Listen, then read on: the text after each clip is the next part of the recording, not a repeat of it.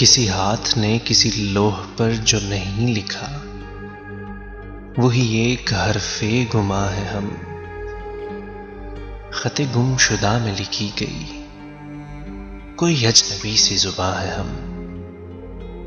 किसी और खित्ताए दर्द पर जो गुजर गया, उसी वक्त की तगोताज का कोई बेनिशां सा निशां है हम।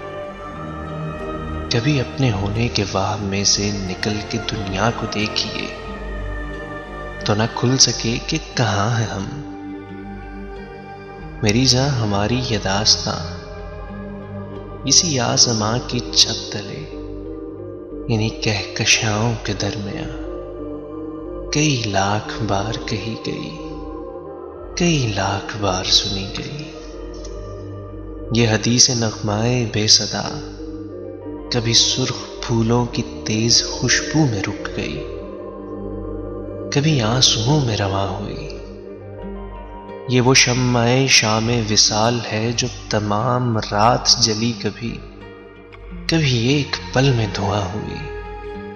कभी रोशनी का यकीन बनी, कभी तीरगी का गुमा हुई।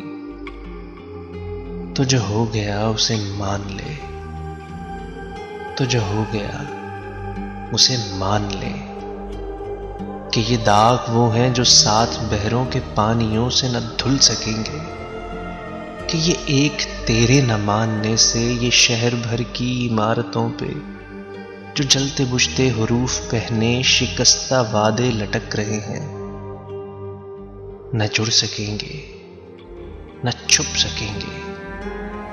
हवा के रास्ते में उड़ने वाले उदास पत्ते न रुक सके हैं, न रुक सकेंगे। तो जो हो गया उसे मान ले, तो जो हो गया उसे मान ले, तो जो हो गया उसे मान ले।